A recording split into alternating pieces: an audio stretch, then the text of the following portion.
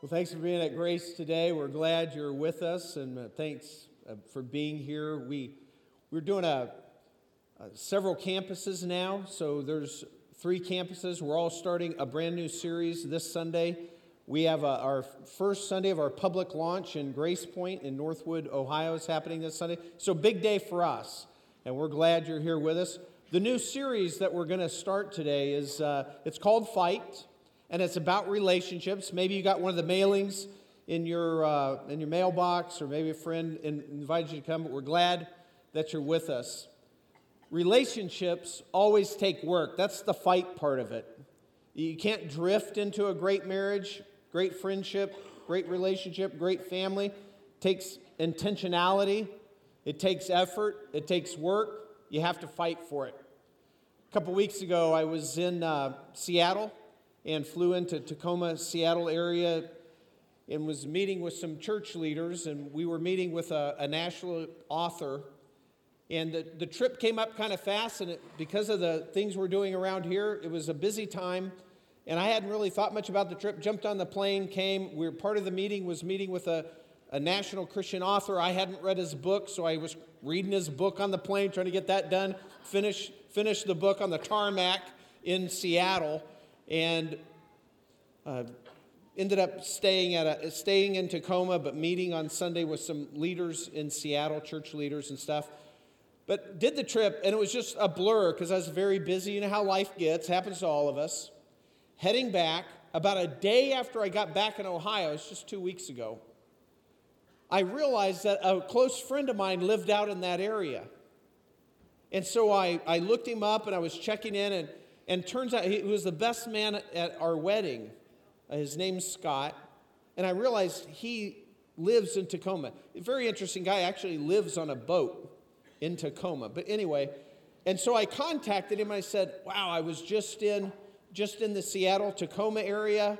He goes, well, where were you staying? I'm like, well, most of our meetings was Seattle, but I was actually staying in Tacoma. Somebody put me up at a nice hotel there called, all of us pastors, called Hotel Murano. And he's like, you're kidding me. He's like, that motel is 10 minutes from my boat. If you would have looked out the window of your motel, you could have seen my boat. And, and then you were out here. I haven't seen this guy in like 15 years, maybe 20 years. And he's like, you were right here? You're kidding me. You didn't come. And I felt like, what kind of a friend are you? I felt terrible. But that's the thing about it. Relationships, you don't drift into great relationships, right? You got to make time. And life gets busy, and we're doing all these things. No matter how busy you are, the most important part of your day, the most important thing you do, it's relationships. That's all that lasts for eternity is relationships. That's the most important thing in our lives. But a lot of times we get so busy with life, that's what suffers. So today we're hitting it broad. We're talking about relationships because we're talking about marriage, family, just a whole 9 yards. And I thought I would start with a topic that I think is maybe the most foundational topic in making relationships work. And this comes from after 27 plus years of marriage and family counseling. And I believe that topic is forgiveness. We all get forgiveness, and we all know what that means. But where forgiveness, and it can be hard, but where forgiveness gets really hard is when somebody has done something, has wronged us repeatedly, right? They've done the same thing over and over. And then we're wondering, and then you forgive them, and then they do the same thing again, and you forgive them, and they do the same thing again, and you're close to this person, you care about them, you forgive them again, and then at some point you're going, whoa, I'm not doing this anymore. Because I know you're just going to do the same thing. And so the question is, where do we draw the line? Where do we say enough is enough? Well, that's what we need to figure out. Because forgiveness is so important to relationships, we have to know this. And we need wisdom beyond us I mean, we need somebody to help us with this. And so we actually have access to the wisest man who ever lived, who's also the greatest moral teacher in history. His name is Jesus Christ. As a matter of fact, in the Bible, the first 4 books of the New Testament are 4 eyewitness accounts of the life of Christ, written in the first century, written in the lifetimes of the followers of Christ.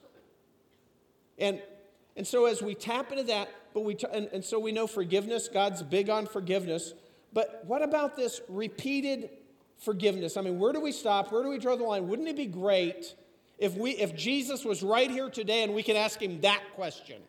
Okay, Jesus, I forgave this guy like 5 times. When is enough enough?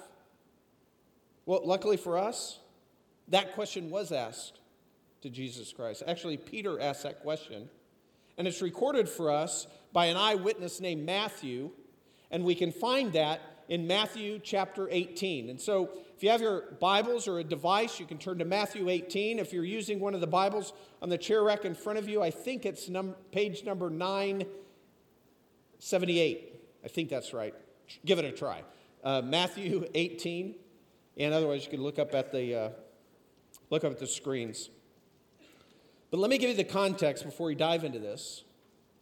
In Matthew 18, Jesus has been teaching about relationships, and specifically, he's teaching about relationships that go sideways, relationships that are strained, they're messed up.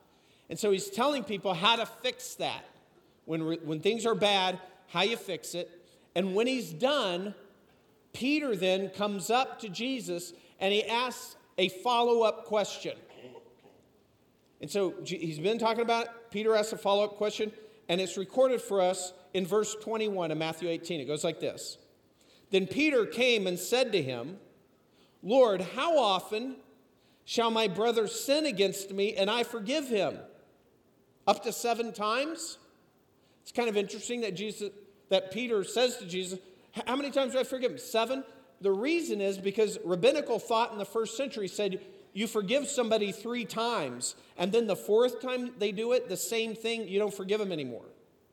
And it seems like Peter has been learning from Jesus, and he gets that Jesus' standards are a little higher, a little tougher, so he doubles that, and he throws on another one, 7, the perfect number. Up to 7 times, Jesus? And then here's what Jesus answers. Jesus said to him, I do not say to you up to 7 times, but up to 70 times 7. Whoa. So Jesus throws out, no, it's not 7 times, Peter. It's 7 times 7, which is 490, which the number's not so important. What he's saying is we're supposed to keep on forgiving. And that's pretty tough. And so then Jesus follows that up with a short story called a parable to explain his teaching about forgiveness. And it goes in the next verse, verse 23. For this reason, so Jesus tells the story, for this reason, the kingdom of heaven may be compared to a king who wished to settle accounts with his slaves. When he had begun to settle them, one who owed him 10,000 talents was brought to him. But since he did not have the means to repay, his Lord commanded him to be sold along with his wife and children and all that he had, and repayment to be made. So the slave fell to the ground and prostrated himself before the king, before him, saying, have patience with me, and I'll repay you everything. And the Lord of that slave felt compassion and released him and forgave him the debt. But that slave went out and found one of his fellow slaves who owed him 100 denarii. And he seized him and began to choke him, saying, pay back what you owe. So his fellow slave fell to the ground and began to plead with him, saying, have patience with me, and I will repay you. But he was unwilling. And he went and threw him in prison until he should pay back what was owed. So when his fellow slaves saw what had happened, they were deeply grieved and came and reported to their Lord all that had happened. Then, summoning him, his Lord said to him, You, wicked slave, I forgave you all that debt because you pleaded with me. Should you not also have had mercy on your fellow slave in the same way that I had mercy on you?" And his Lord, moved with anger, handed him over to the torturers until he should repay all that was owed him. Story's over, and now Jesus follows up with a closing statement. He says, "My heavenly Father will also do the same to you if each of you does not forgive his brother from your heart." Now, as we look at this passage of Scripture, basically, as we work through this about forgiveness, I want to see how this passage answers three main questions about forgiveness. First is, why is forgiveness necessary? Second is, how do we do forgiveness? And then third is, what is forgiveness? So, why is forgiveness necessary? How do we do forgiveness? And what is it? That's how we're going to go through this. Now, why is forgiveness necessary? Well, forgiveness is necessary because we are all flawed people. We're all messed up. The Bible says we're all sinners, or we've all sinned, meaning that we've all done things that God says are wrong. Every single one of us. And some people are a little confused on that because they don't see themselves as being flawed or necessarily being sinners. And so if you need a little help with that, most people get it, but if you're not getting that, if you need a little help, a couple things you can do. One is you can actually go to the 10 Commandments in the Old Testament, and you can read what God's standard is for us. And it doesn't take long reading that standard that you realize that you and I have both broken God's standard of righteousness, what God says we should do. We've all messed that up.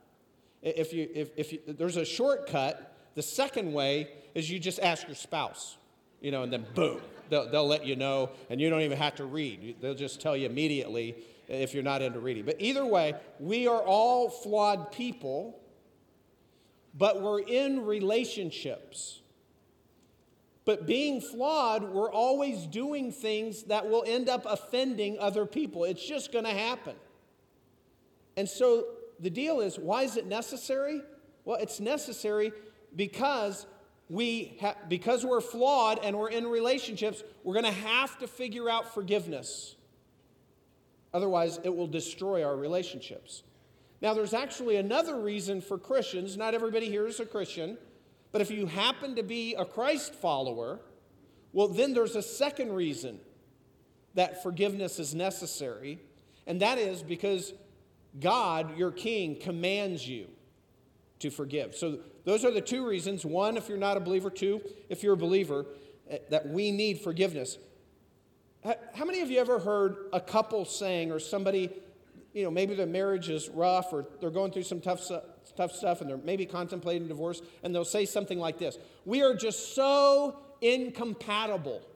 Anybody hear that phrase thrown around? Two or three, okay, yeah, or maybe more. Yeah, we hear that thrown around a little bit. Yeah, we're so incompatible. We're all incompatible. All of us are. Why? Because we're messed up, flawed people. And we will always do things that will offend the other person. It's just a matter of time. And so we need to get that. What we need to learn is how to be happily incompatible for the rest of our lives. That's what we're working on. How to be happily incompatible. That's what forgiveness is all about. And that's what we're going to do. It's the key to making relationships work. Now, as Peter asks this parable, there's got to be a point, so he comes up to Jesus. Jesus is talking about forgiveness or reconciliation, how to make relationships better. And then Peter comes up to talk to Jesus, and he says, he asks this question, follow-up question, saying, what if my brother, and brother means somebody he's connected to, another believer actually, so somebody that Peter has a relationship with, he's a friend. He's saying, how many times, where do I draw the line on forgiving this guy? And then Jesus says, and then he throws out a pretty generous, because the rabbis were only saying 3. He throws out a pretty generous 7 times. And then, no. Jesus says, no, 7 times 70. He's saying a bunch of times. And then he tells the story. Now, at some point in the story, Peter probably figures out he's in the story. I don't know if you caught it, because if you're a believer, you're in the story too. Because basically, Jesus tells the story, there's a king wants to settle accounts. Now, he uses the word slaves, but really slaves, servants. What we know, because of how this story flows, this is not a slave the way we think of slaves. This is a government official. And we know that because he owes this huge sum of money. And basically, the king forgives this guy this huge debt, and then this guy goes out and he doesn't want to forgive somebody on his level his debt, right? A smaller debt. Well, no doubt, as he tells the story, somewhere in there, Peter's going, oh, I'm in the story. And by the time the story ends, because then he's saying, yeah, I've been forgiven a debt, but then I'm not, and then I don't want to forgive this brother of mine because I'm kind of sick of it, and I don't want to forgive. And probably he's kind of thinking, yeah, sorry I even brought it up. Because Jesus is like, boom, 490 times, keep going, unlimited forgiveness. So that's how it's all breaking down. Well, the thing is, if that's why forgiveness is necessary, then the next question is, how do we do forgiveness? How does forgiveness work? Now, it works from 2 different sides. The easier side is if we've offended somebody. How many here has ever offended somebody? If we've all offended somebody. And right now, probably somebody is offended by us. And if not, give it a day. It'll happen. So if we've done something wrong to somebody, then we have the easier job. What we have to do is go ask for forgiveness. A lot of times we don't know how to do that. I remember when I was in 7th grade in New Mexico is where I lived at the time. And we had a bully in 7th grade. He was a big guy, who was bigger than all of us, was stronger than all of us. He kind of shoved people around, and I didn't really like this guy, but I tried to stay on his good side, for self-survival. And so we're in this class, and this guy, he could just stomp me into a puddle. And one time, it was kind of a crowded classroom, and we were sitting at larger tables with chairs all around. It was an art class. What am I doing in art? Right there, problem. And so we're there. And then we were dismissed to get our supplies, and the supplies were on one wall, and the wall was just full of drawers. I don't know if you ever saw that. You pull out a drawer, and you get your stuff. And so we're going to get our drawers, and this bully guy, he just shoved people all the time. You try to keep an arm's length away from him, but he was behind me, and I didn't see him coming, and he shoved me. It's crowded, and he shoved me, and that caused me to bump into this nice little girl that I didn't really know. And then she had a drawer out in front of her face, and so when I bumped into her, bam! Her head hit this wooden drawer that was sticking out of the wall. And I was just like stunned. And I knew this guy had shoved me, and here she is, and she is hurt. And the whole class, it made a loud thud. Boom! And the whole class just stopped, and everybody's looking. And this girl kind of gets her composure, and she starts turning around to me, because she doesn't know what has happened.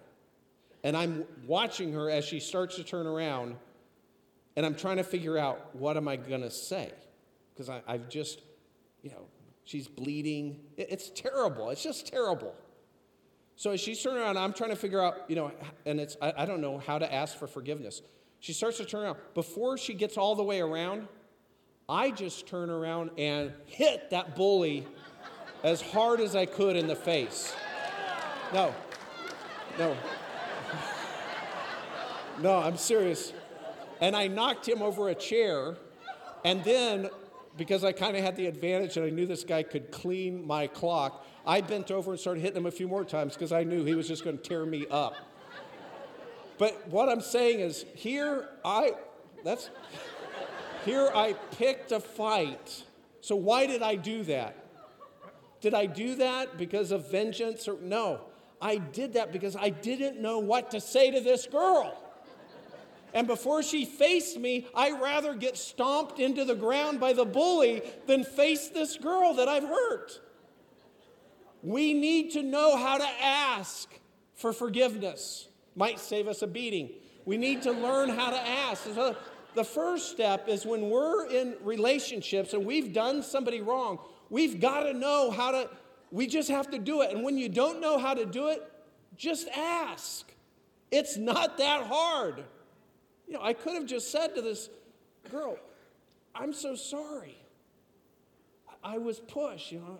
But rather than even try to say all that, I'm just like, just kick me out, you know. Which, you know, teacher broke it up. And, you know, it's just a big old mess. So the easy part is to ask. We've got to learn that. Just ask. If you know you've offended your spouse, or you know you've done wrong, and you're just kind of waiting for the chill, the ice age to melt, and everything's going to eventually be okay. If you know you're in the wrong, ask for forgiveness. Don't wait till they kind of get over it. That doesn't really restore your relationship the way it should be. You got to ask. But that's the easy part. The hard part is, how do you forgive?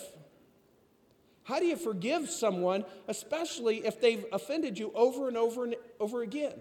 Well, Jesus told the story to answer that question. And the how to forgiveness, how to forgive somebody else, is really, we can see it in the king's actions in the story. The king did three things when this guy came up and pleaded for forgiveness. First, as this guy throws himself face down before the king, begging for mercy, the first thing is the king felt compassion for him. Now, it's interesting because we look at this word compassion, and really what it means is that our heart goes out to somebody else. That's what compassion, our heart goes out to them. And when our heart goes out to somebody, what we're doing is we're identifying with them. So the king, his heart goes out, he feels compassion. What's interesting, as we look at Jesus Christ as our number one model of how we should do life, somebody once did a study because Jesus reacted to all kinds of things in his environment and answering questions like Peter. And, you know, he went through his life teaching. He had 3 years of a teaching ministry from when he was 30 to 33 before he was crucified. And we see all these reactions. Well, somebody went through and they said, well, sometimes Jesus reacted with emotion. Not all the time, but sometimes. So they categorized all those, and whenever Jesus did react with emotion, the number one emotion he reacted with was always compassion. That's what he did most often when he reacted emotionally. It was with compassion for others. And it's the same thing with this king. For no reason, really, he has compassion on this official who owes him buku bucks, a lot of money. He lets him go. So first of all, have compassion. And then the second thing that he did is he forgave the debt. This is tricky because he erased the debt. He said, you don't owe me anymore. Don't worry about it. This is a huge debt, and he's just kind of let off.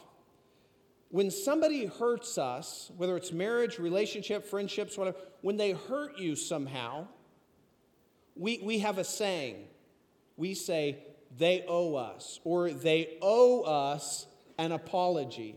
We use that terminology for a reason, because probably they do owe you. Now, that doesn't mean that some people go around and they're very easily offended, and people do little things, and they should probably just let it go, but they make a big deal.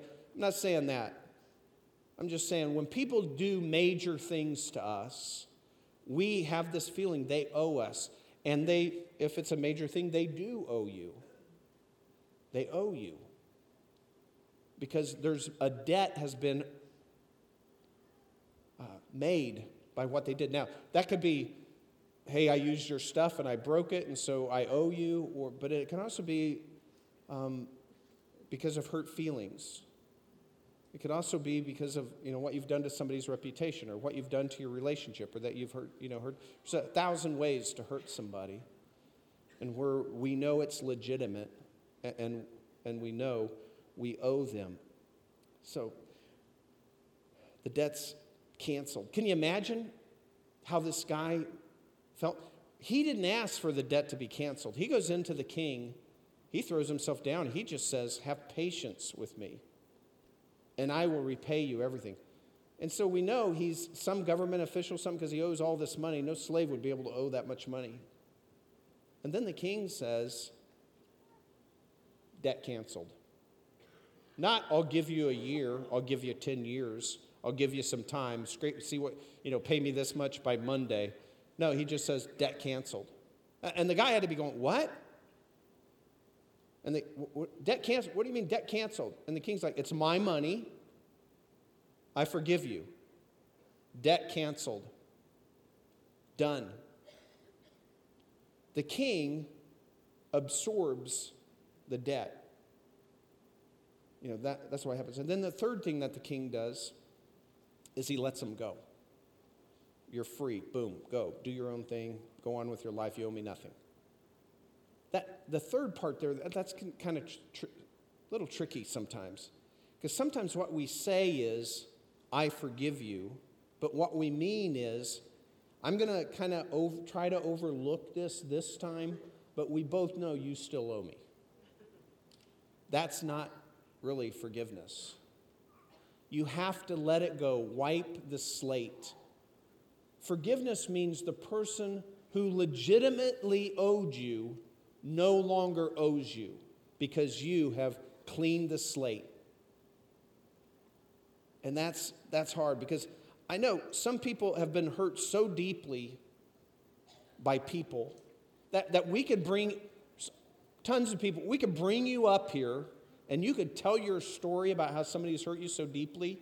You could probably tell it in such a way that we would all be on your side. But if you're telling it like that, you've probably not forgiven, really. Or you wouldn't still have that bitterness and anger. You'd still have that resentment. And that's what would kind of propel your story. Relationships cannot survive that type of resentment that gets carried forward. You have to forgive, and part of forgiving is letting it go. They don't owe you anymore. You don't bring it up again. You don't throw it in their face. You let it go. It's wiped clean. And then the last question we're going to cover is, what is forgiveness? We're talking about how to do it, but exactly what is it?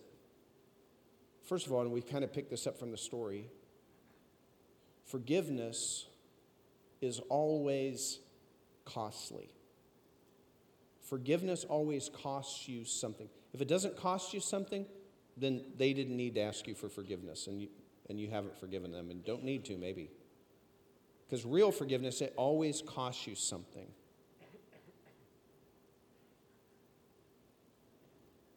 This morning, I was trying to get here early, big Sunday for us, and so I was leaving the house just after 6:30, and everybody in my house was asleep. So I'm coming to church before everybody else, and so I'm trying to keep it dark, and I'm trying not to make too much noise. And I get to my front door, I'm about to leave, got my satchel, I'm ready to head out the door, and I think, and the way our house is, there's a little opening, and there's some stairs, and there's a landing, and our bedrooms are upstairs. And as I turn the doorknob, I hear a noise, and I think, oh, Pam's stirring up in our bedroom. So I glance up over my shoulder, and I look up to that landing, and nope, there's nothing there, and I don't see a light on. And about the time I turn back to go out the door, I realize Pam's face is like right here, like 2 feet from me, that I had just missed. And I went, whoa! Not that I don't enjoy seeing my wife. I enjoy seeing my wife. It was unexpected. I didn't know she was standing right there. And then she started laughing, I started laughing. We were laughing about that. Here's what I can tell you about marriage. In marriage, you will always face the unexpected. Marriage is never the way you expect it to be. So you might as well just get comfortable with that. Marriage is never the way we envision it. And a lot of times what happens in marriages is that we have this dream, we have this vision of how marriage is going to be in the future, and then we get married to a sinner, and it doesn't turn out that way. And the other person, they're thinking the same thing. And so what you planned, how you thought marriage would be, it's not like that. Because that's just not who your spouse is, and it just, as you come together, it's just a little different. They didn't have the same vision of marriage that you did. And so what has to happen is you have to dump those expectations. You have to let that go. But even that it kind of has a cost to it. Well, this is the way I always dreamed marriage would be. Yeah, well, get over that and just have a good marriage. It won't be exactly the way you thought it would be, but it could still be a great marriage. But you have to give up something. You have to lose something. You don't want to hold on to what your vision was because it'll create bitterness against this other person that may not really be doing anything. You got to let that go. In the story that Jesus told, forgiveness is always costly. The king absorbs the debt.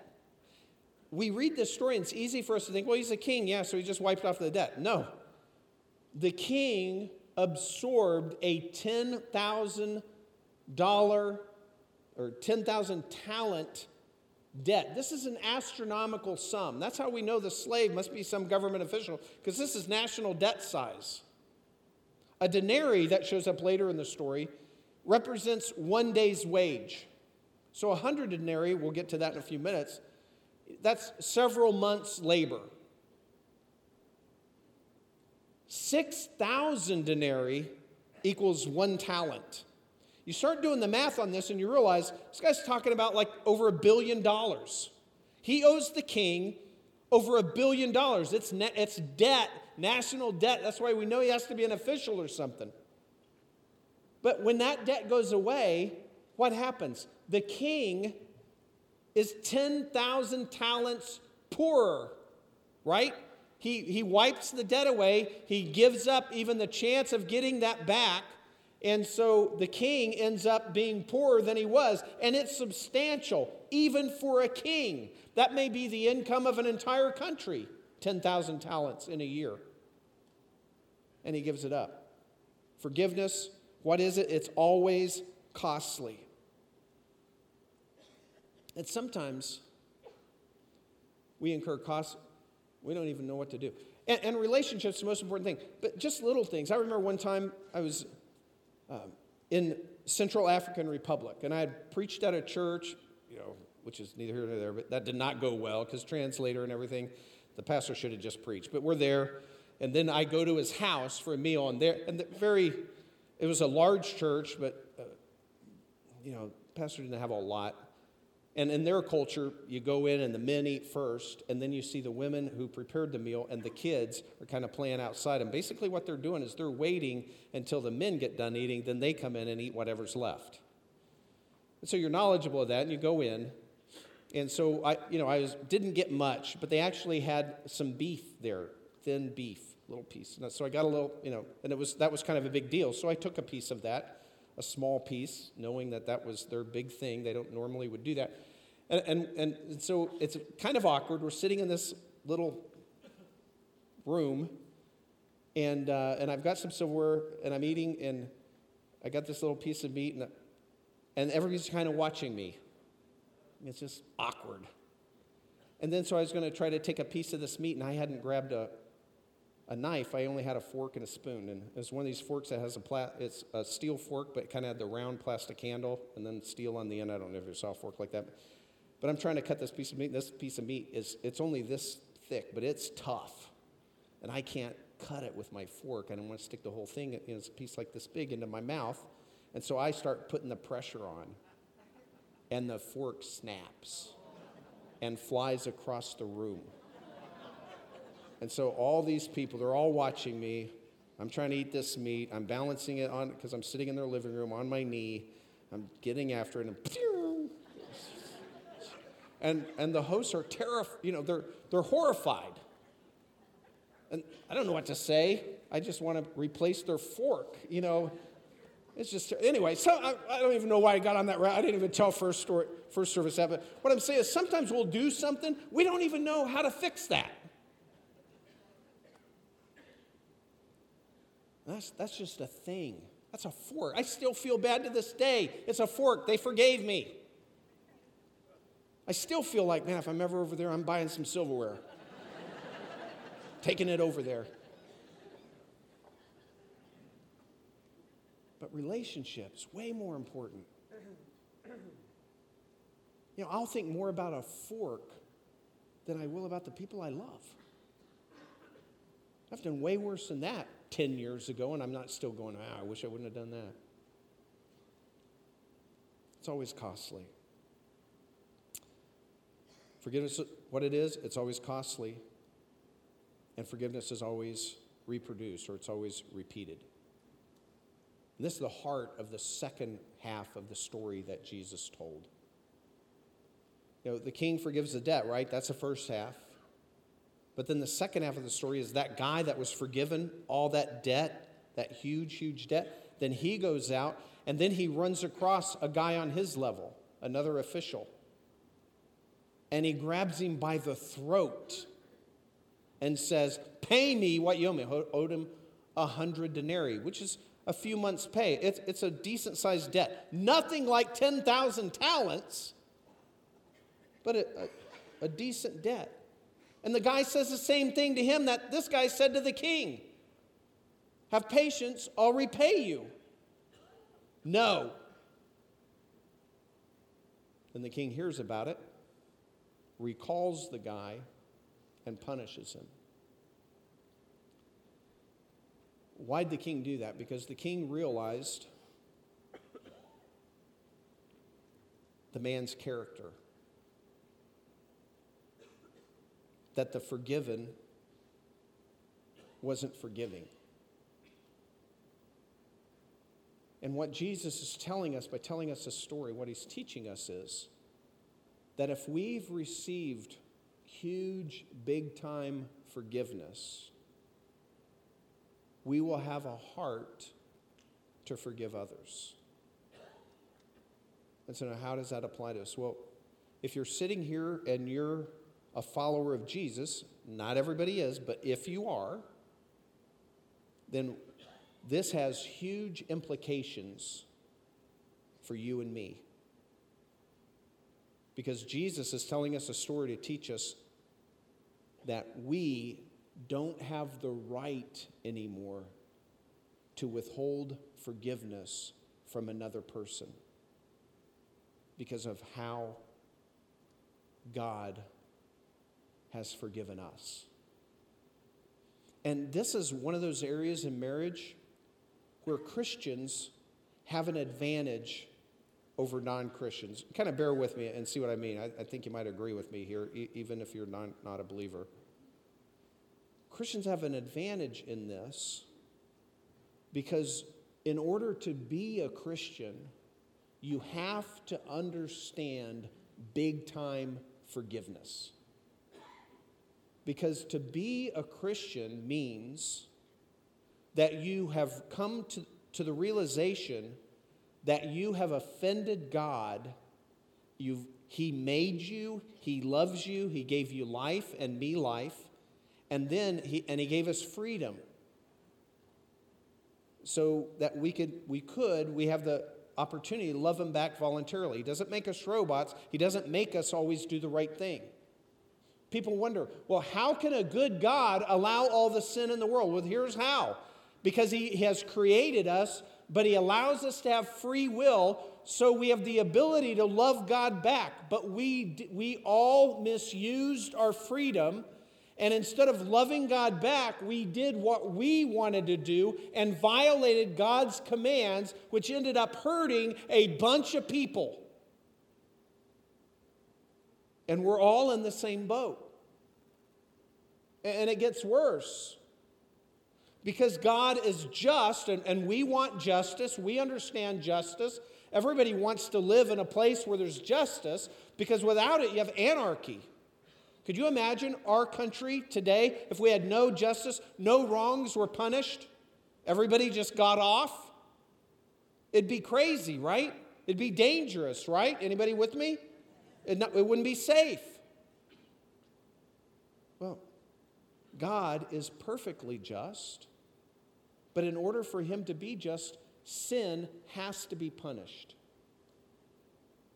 And we just figured out that we're all in the sin camp. We've all offended God. We've all done things wrong. We all owe him. And the right thing, the just thing, is that we all be punished. But God still loves us. And so he made a way. And the way he made was by allowing his one and only Son, Jesus Christ, to come to earth 2,000 years ago, to step down from heaven, clothe himself in humanity, very vulnerable, be born as a baby, grow up with no sin, only person who walked the planet without sin. And then for his last 3.5 years, from when he was 30 to 33, he had a public ministry where he taught people things like we're looking at today. And at the end of that, shortly after he tells this story, he allows himself voluntarily to be tortured to death in order to pay for Kevin's sin debt and your sin debt. And so Jesus Christ pays the right and just penalty for our sin and all of our sin. But the only way that gets accredited to our account, the only way that counts for us, is if we respond in faith. Forgiveness, it's always costly, it's always reproduced, and forgiveness is always available from the Father. He offers forgiveness, and the way we get it to count for us is we respond in faith. And here's what that means. It means that we admit that we're sinners and that we've violated God's commands. And then we ask for forgiveness, but basically it's through putting our faith or our trust or our belief in Jesus and what he did, in who Jesus is, the Son of God, and what he did for us. Died on the cross, tortured to death on the cross in payment for our sin. And if we put our trust in Jesus alone, that's when we become a believer. That's what being a believer means. I say Jesus alone because we've messed this up with religion. We keep thinking, and this is how every other religion in the world is, that in order to be right in the religion, we have to do a bunch of stuff. And if we do enough stuff, then God says, okay, and we get above the line, the minimum, and then God accepts us. We climb the mountain high enough toward God, and at some point we're okay, and we don't usually know where that is. That's how every religion in the world is. That's not Christianity. Christianity is there's no mountain. God has come all the way down to us, and he's paid for our sins, and we don't do anything. We can't do one thing, not even a religious thing. We can't do anything to help earn our salvation. We should be, all those good things we should be doing anyway. They don't earn us anything with God. It's only through faith. It's only by placing your trust in Christ, believing who he is. And that's the most important decision that you'll ever make in your life. And so we're going to get ready to close this service, but before we do, I want to give you an opportunity to respond to that message. I don't know what circumstances brought you here. Maybe you've been here many times. Maybe this is your first time. Maybe somebody drug you here, and we can see your heel marks across the parking lot. But the point is, God has you here for a reason. And this is the message that God wants everyone to hear. And he invites you to respond because he wants a relationship with you. And responding, when we put our trust in Jesus, it also implies that in gratitude we will want to follow him. that we want to just try to do what he wants us to do as best we can. So right now, I'm going to lead in a prayer that just, if you have come to the point for the first time that you know of for sure, that you're trusting Jesus, you can express that in prayer, and I'm going to help you with that. You don't have to say it out loud. God knows your every thought. God knows everything about you, and God loves you anyway. But he wants you to respond to him. So let's all bow our heads. And then make this prayer your prayer. Just put it in your own words. You can do it silently. Just express these things to God, this faith, this trust, this belief that I'm talking about. And it might sound something like this, so just pray along with me. Father God in heaven, I understand that I'm a sinner, meaning I've done things wrong against you. And I also understand because of that, the right thing is that I would be separated from you forever. God, I also understand that you love me anyway, and you made a way at great cost. You allowed your one and only Son, Jesus, to come and be tortured to death, killed, in payment of my sins. And God, I thank you for that greatest gift. And right now I'm putting my trust in Jesus alone, believing who he is and what he did for me. And God, along with that, help me to live your way. Lord, I want your Spirit to come into my life and just help me to follow you as best I can. God, thanks for loving me even though I don't deserve it. In Christ's name I pray. Amen. I'd like to keep our heads bowed for just a moment. And basically what I want to do is just ask you if for the first time you prayed that prayer that you know of, that you weren't confused, that, hey, part of Christianity is doing Christian stuff, that's what earns you heaven, because it's not. That's false religion. It's trusting Jesus and only that makes you a believer. And if you've done that for the first time without that other interference today, then I'd like you to tell me that by slipping your hand up. And I'm going to start with the side over by Smith Road, or the side on your left. And I'm not going to embarrass you. I'm not going to call you down here. I'm not going to ask for your name, none of that. And our heads are bowed, so you have a little bit of privacy. But I'm looking around. I'd like you to just slip your hand up so I can see you, so we as a staff can pray for you. Even though we don't know your name, that's okay. Just put your hand up and write down on the left side of the auditorium right now. Just put it up. Say, and that's saying, Kevin, I prayed that prayer. I gave my life to Christ. Put it up, and then just put it right back down. Anyone on this side of the auditorium? Your left. Okay, and how about the right side? Anybody here to say, I see you right here. I see you. Thank you. Thank you. Just pop it up and right back down and say, yeah, Kevin, I prayed that prayer. I'm trusting Christ today for the first time that I'm sure of for my salvation. Just put it up and then right back down. Anyone else? Just so I can see you. I see you right there. Thanks. Anyone else? I see you right there. I see you there. Thank you. Anyone? Just let me spot you.